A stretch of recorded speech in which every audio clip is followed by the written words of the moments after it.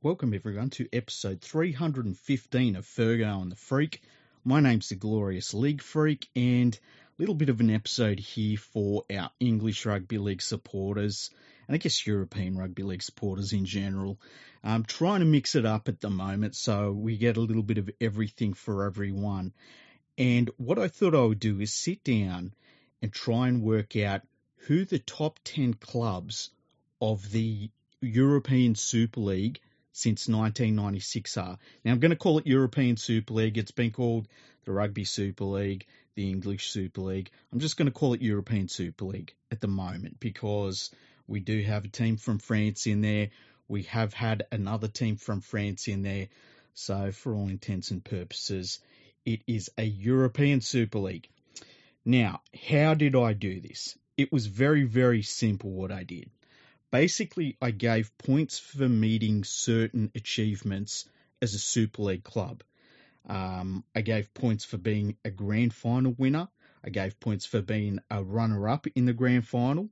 I gave points for being for winning the League Leaders' Shield because that is an achievement. I gave points for winning the Challenge Cup final and for being a runner-up in the Challenge Cup. I also gave points for winning the World Club Challenge because that's a big achievement for an English club.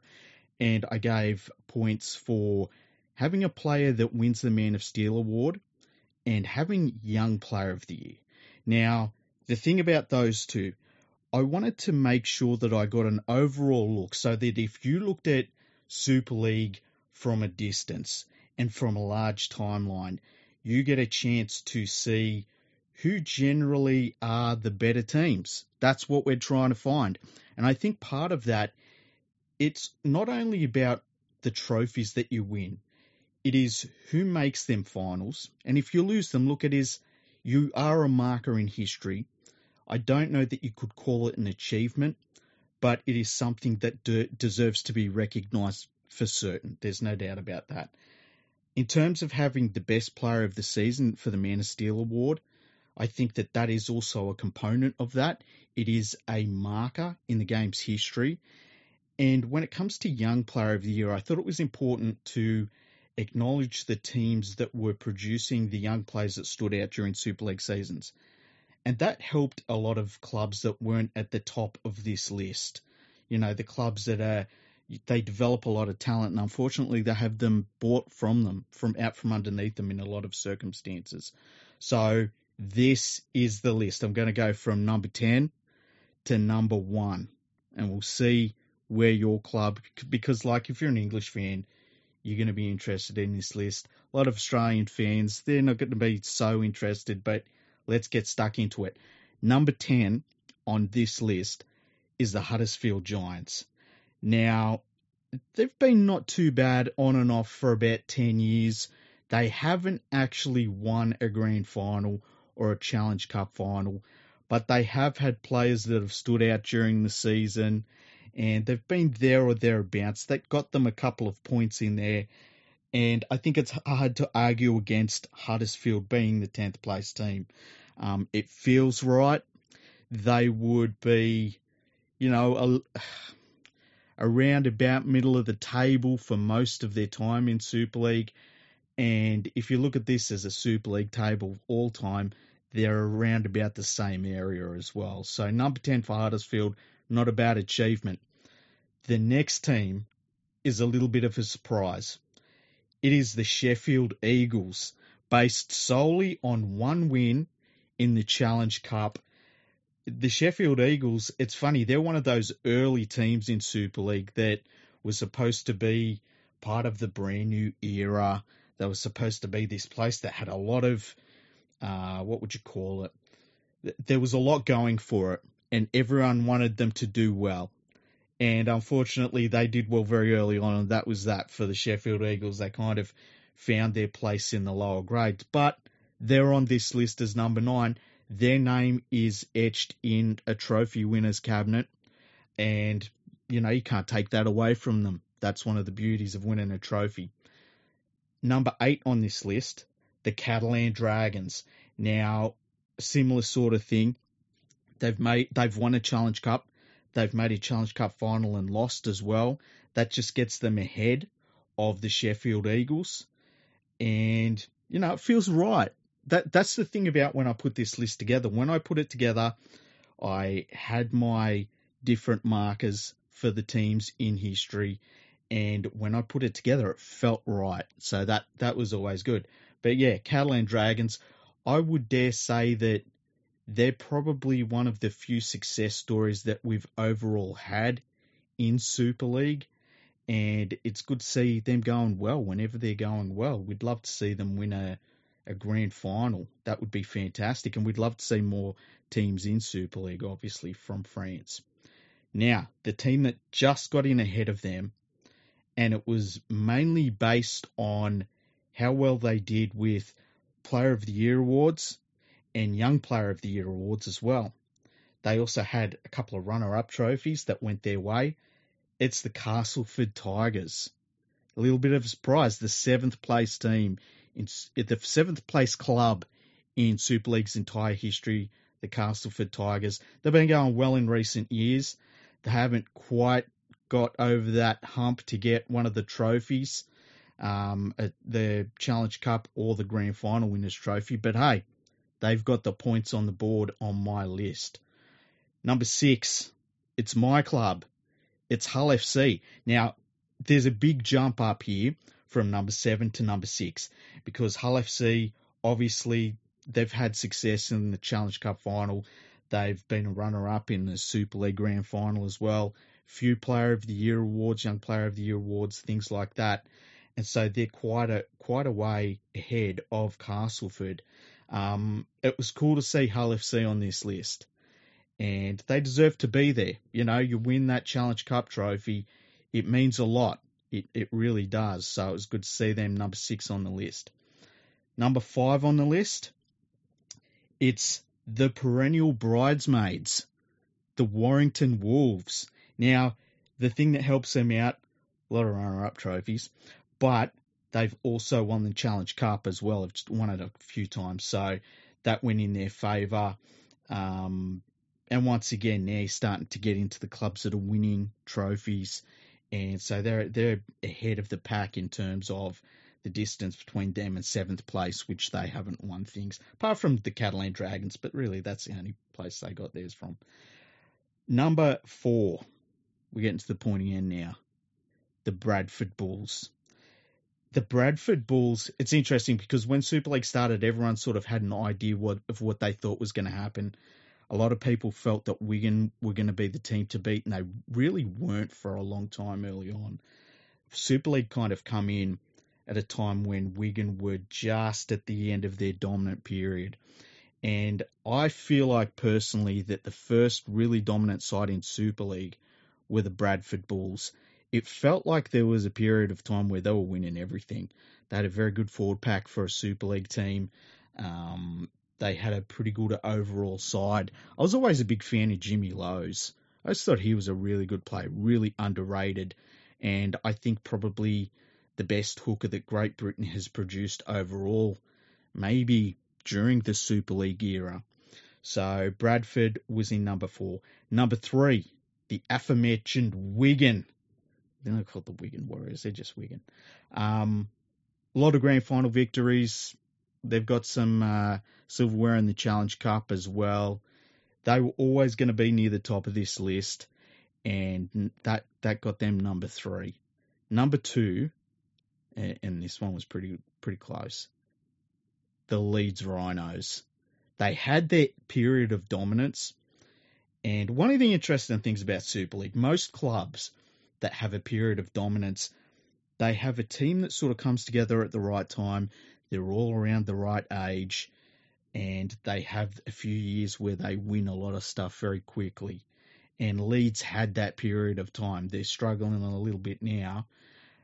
And one of the interesting things too is after that period of time, most of these teams really struggle to continue any sort of success.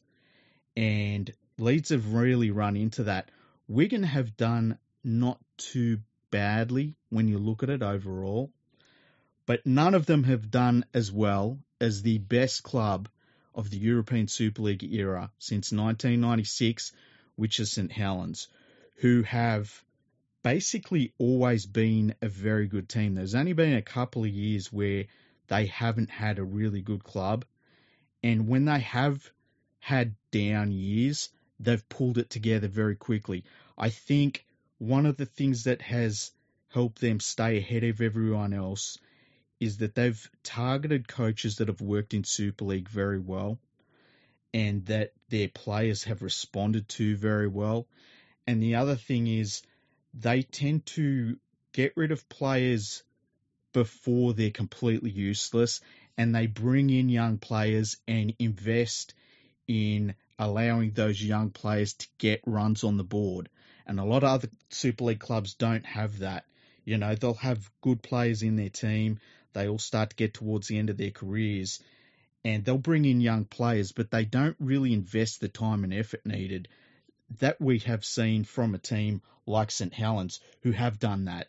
So that has earned St Helens the number one club of the Super League era. So going back through top 10, St Helens 1, Leeds 2, Wigan 3, Bradford 4, Warrington 5, Hull FC 6, Castleford 7, the Catalan Dragons 8, Sheffield Eagles, incredibly, 9, and Huddersfield Giants 10. So if you want to know how I doled out the points, this is how it went.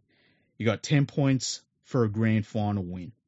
You got 1 point for being a grand final loser, basically, because, as I said, it's not an achievement. It is a marker. You were there, but it's not an achievement losing a grand final.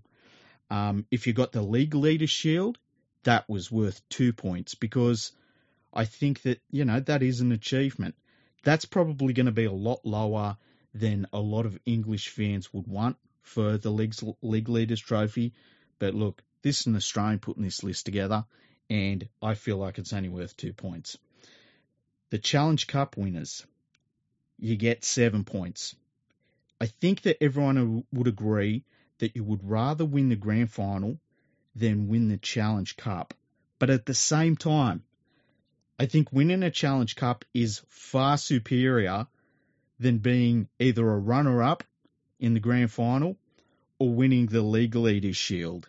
So I gave that 7. I think that that's a very prestigious trophy. And everyone that wins it, they can say, look, we won something. It's hard to beat that. Runner-up in the Challenge Cup, 1 point. Same as the grand final. Because you were there, but you didn't win. World Club Challenge win, I gave it 7.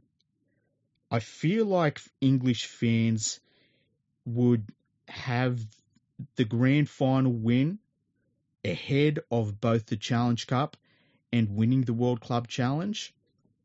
And it was difficult to put a valuation on it as an Australian because we just don't value the World Club Challenge that much at all.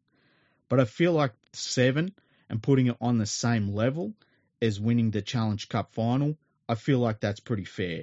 So I gave a 7 for that. If you had a Man of Steel player, I gave you 1 point. And if you had a Young Player of the Year, I gave you 1 point. So, what do you think of that list? What do you think of the points that I gave for that? If you like it, let me know on Twitter. Just go to League Freak, no spaces. Let me know what you think. And if you hate it, feel free to let me know what you think as well. Now, overnight in the Challenge Cup semi-final between Hull FC, my club, and St Helens, we had an incident where Josh Griffin blew out his Achilles. He had a ruptured Achilles. Now, he was running the ball at the time, kind of slipped out of a tackle, blew out his Achilles, and dropped the ball immediately as he was going to clutch his Achilles because he was in a lot of pain. Now, the whistle wasn't blown. He didn't go to the ground with the ball and hold onto it. He dropped it immediately. It was picked up by Theo Farge, who picked it up and scored. Now, a lot of people were very angry about this. St Helens led the game at the time 8 points to 2, and there'd been 23 minutes of the game had gone. I watched the footage and I didn't understand the outrage. I understand that Griffin, terrible injury. That's a season-ending injury. That's one of those injuries that's very difficult to come back from. It's easier to come back from than it used to be, but it's a horrible, horrible injury. It's not a good situation for him, and it's not a good situation for Hull FC. But nobody knew at the time what had happened. He just drops the ball, goes down, grabbing at his leg, and it was a live ball situation. The referee hadn't blown the game up, and you've got to play to the whistle. And so I didn't see any problems with St Helens scoring a try from that. I understand Hull FC fans not being happy with the situation, but why would they be? They've just seen one of their players blow out their Achilles during a sudden death match. They're not going to be happy. But yeah, just a rotten situation for him. But I've got no problems with St Helens scoring a try from that. St Helens went on to win the game 33 points to 18. They're going to go on to Wembley and, we'll see if they can add another Challenge Cup to their trophy cabinet. But I just wanted to say something along those lines because I really saw a lot of people blowing up about it, and I don't know what they wanted St Helens to do. It's a live ball situation. If Hull FC had picked the ball up themselves and gone the length of the field, it would have been a try. And they would have claimed the try, more importantly. That didn't happen, but, it's rugby league. You got to play to the whistle. That's one of the first things they teach you. And sometimes it's a cruel game, but, hey, that's what happens. Now, a lot of really good feedback from the last episode that I did with Mike Mehall Wood from Forbes. It was a really cool episode because I think we both challenged each other's ideas in terms of what we felt like the international game should be about and how we thought the game should move forward from where it is right now.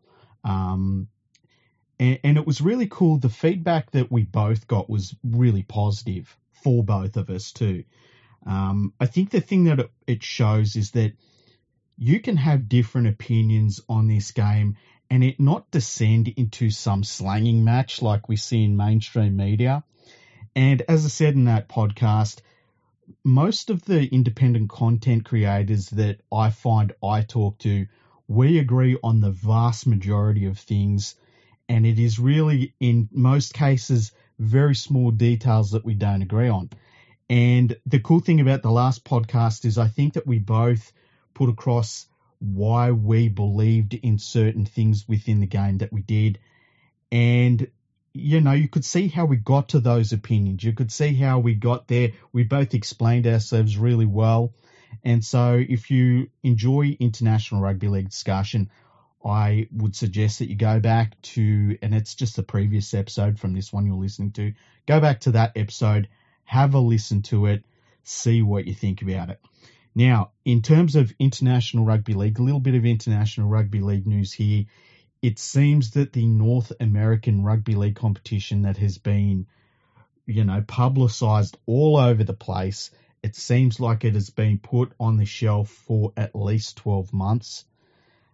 Very disappointing to hear that. I have heard that it has left a lot of the clubs that had put in a lot of effort and brought in players, trained them, given them promises of game time and things like that. It's left those clubs high and dry. And it's going to be interesting to see what happens with those clubs.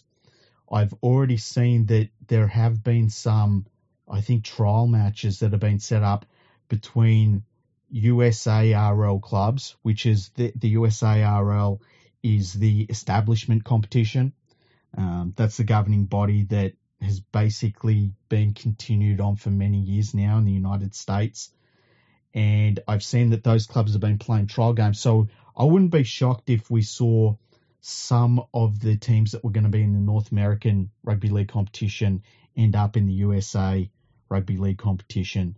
And, what happens from there, who knows? But it is disappointing that the North American Rugby League competition won't be going ahead.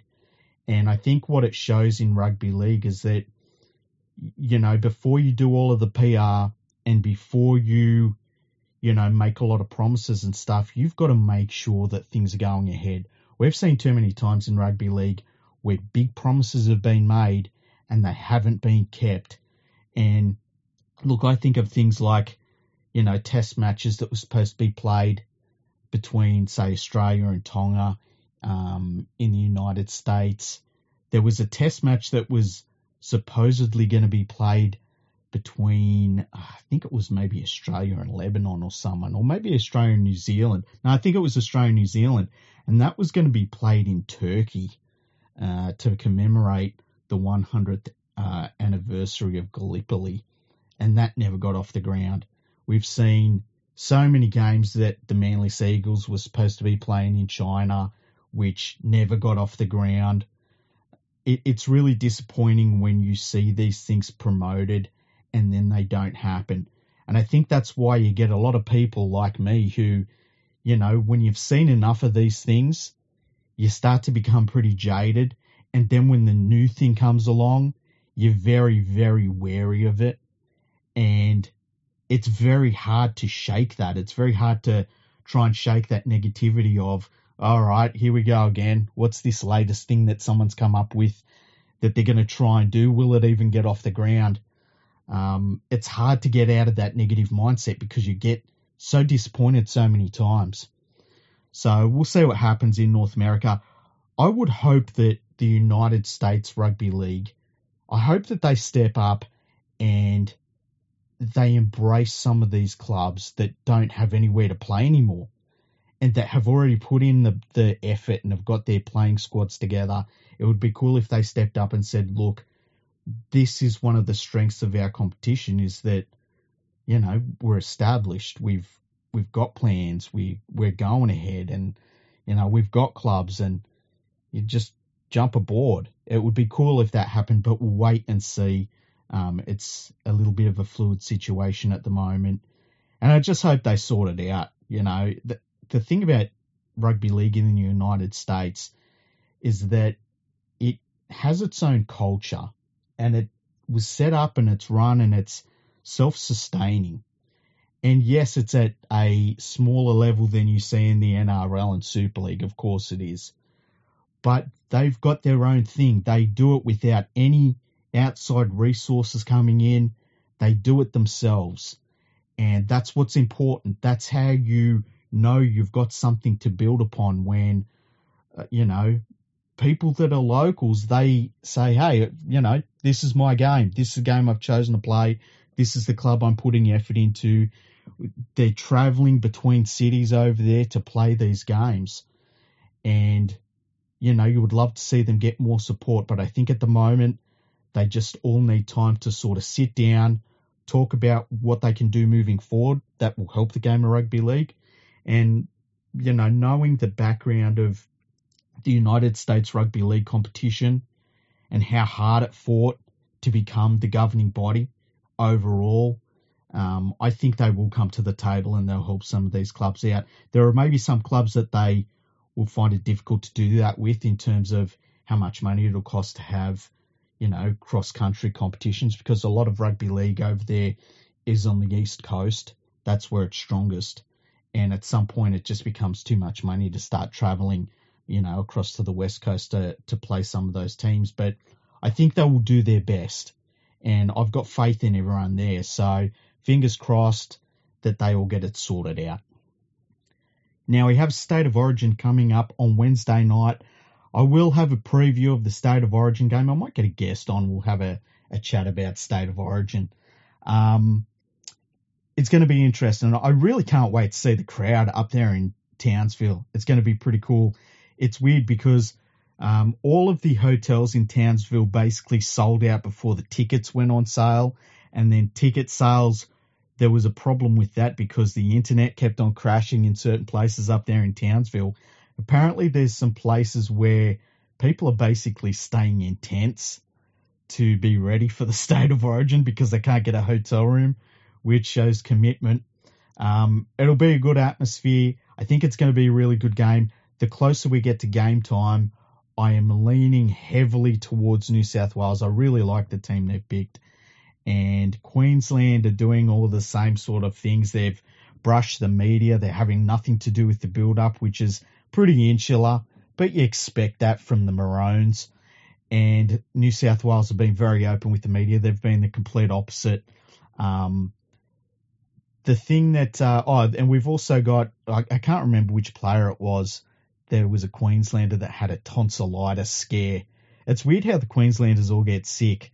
They need to stop doing whatever they're doing together in close quarters. I reckon they all secretly pash each other or something for training because they all tend to get sick, allegedly. So it's going to be interesting to see what happens in the next few days. But that preview will be coming up, and I'll post that as soon as that's all ready. So just a short episode today. If this is your first time listening, make sure that you subscribe to the podcast. We do international episodes. We do a lot of NRL content. We do Super League content when we can. We've had some English guests on. So if you have a look through our podcasting archives, which are all free, by the way, you'll see some English guests that we've had on. It's always been cool to talk about English rugby league. And if you want to check out my website, it is leaguefreak.com. That's been going for well over a decade now. Wow, it's coming up on 20 years in a few years from now, which is weird to think about. If you want to check out Andrew's website, Andrew is normally on with me, but he's got baby duties today. So that is rugbyleagueproject.org. You can check out the podcast website, which is fergoandthefreak.com. You can also check out rugbyleaguepodcastingnetwork.com, which is a website that I own, and it has all the best independent rugby league podcasts on there. No commercial podcasts. Very important. Also, if you want to support my website or my side of the podcast, check out patreon.com/leaguefreak. I added a new tier just the other day that you can donate $1 per month if that's all you can afford. So there's $1, $3, $5, and then from there you get up into tiers where if you support me at those tiers for 3 months, there's one tier where you get a free mug, there's one tier where you get a free sticker, there's one tier where you get a free t-shirt. So check that out. See if that's something you want to do. The mugs are really good. I know Nadine ended up getting a mug and she showed me, and it's pretty cool. So that's something to think about. You can also support Andrew's work on the Rugby League Project and his part of the podcast. Go to patreon.com/RL Project. Everything that he does for Rugby League Project, he's always working on stats. I know at the moment, in between when his baby's asleep, he's working on statistics immediately. So he's doing his best at the moment. So if you can support him, do that as well. So tell your friends to have a listen. I hope you enjoyed this episode. St. Helens fans will probably be really happy. They've finally got the seal of approval that matters. And that's my seal of approval. Who cares what other people think? So yeah, congratulations to St. Helens. You've done well. Who would have thought that all those runners-up medals that you got in grand finals would pay off eventually?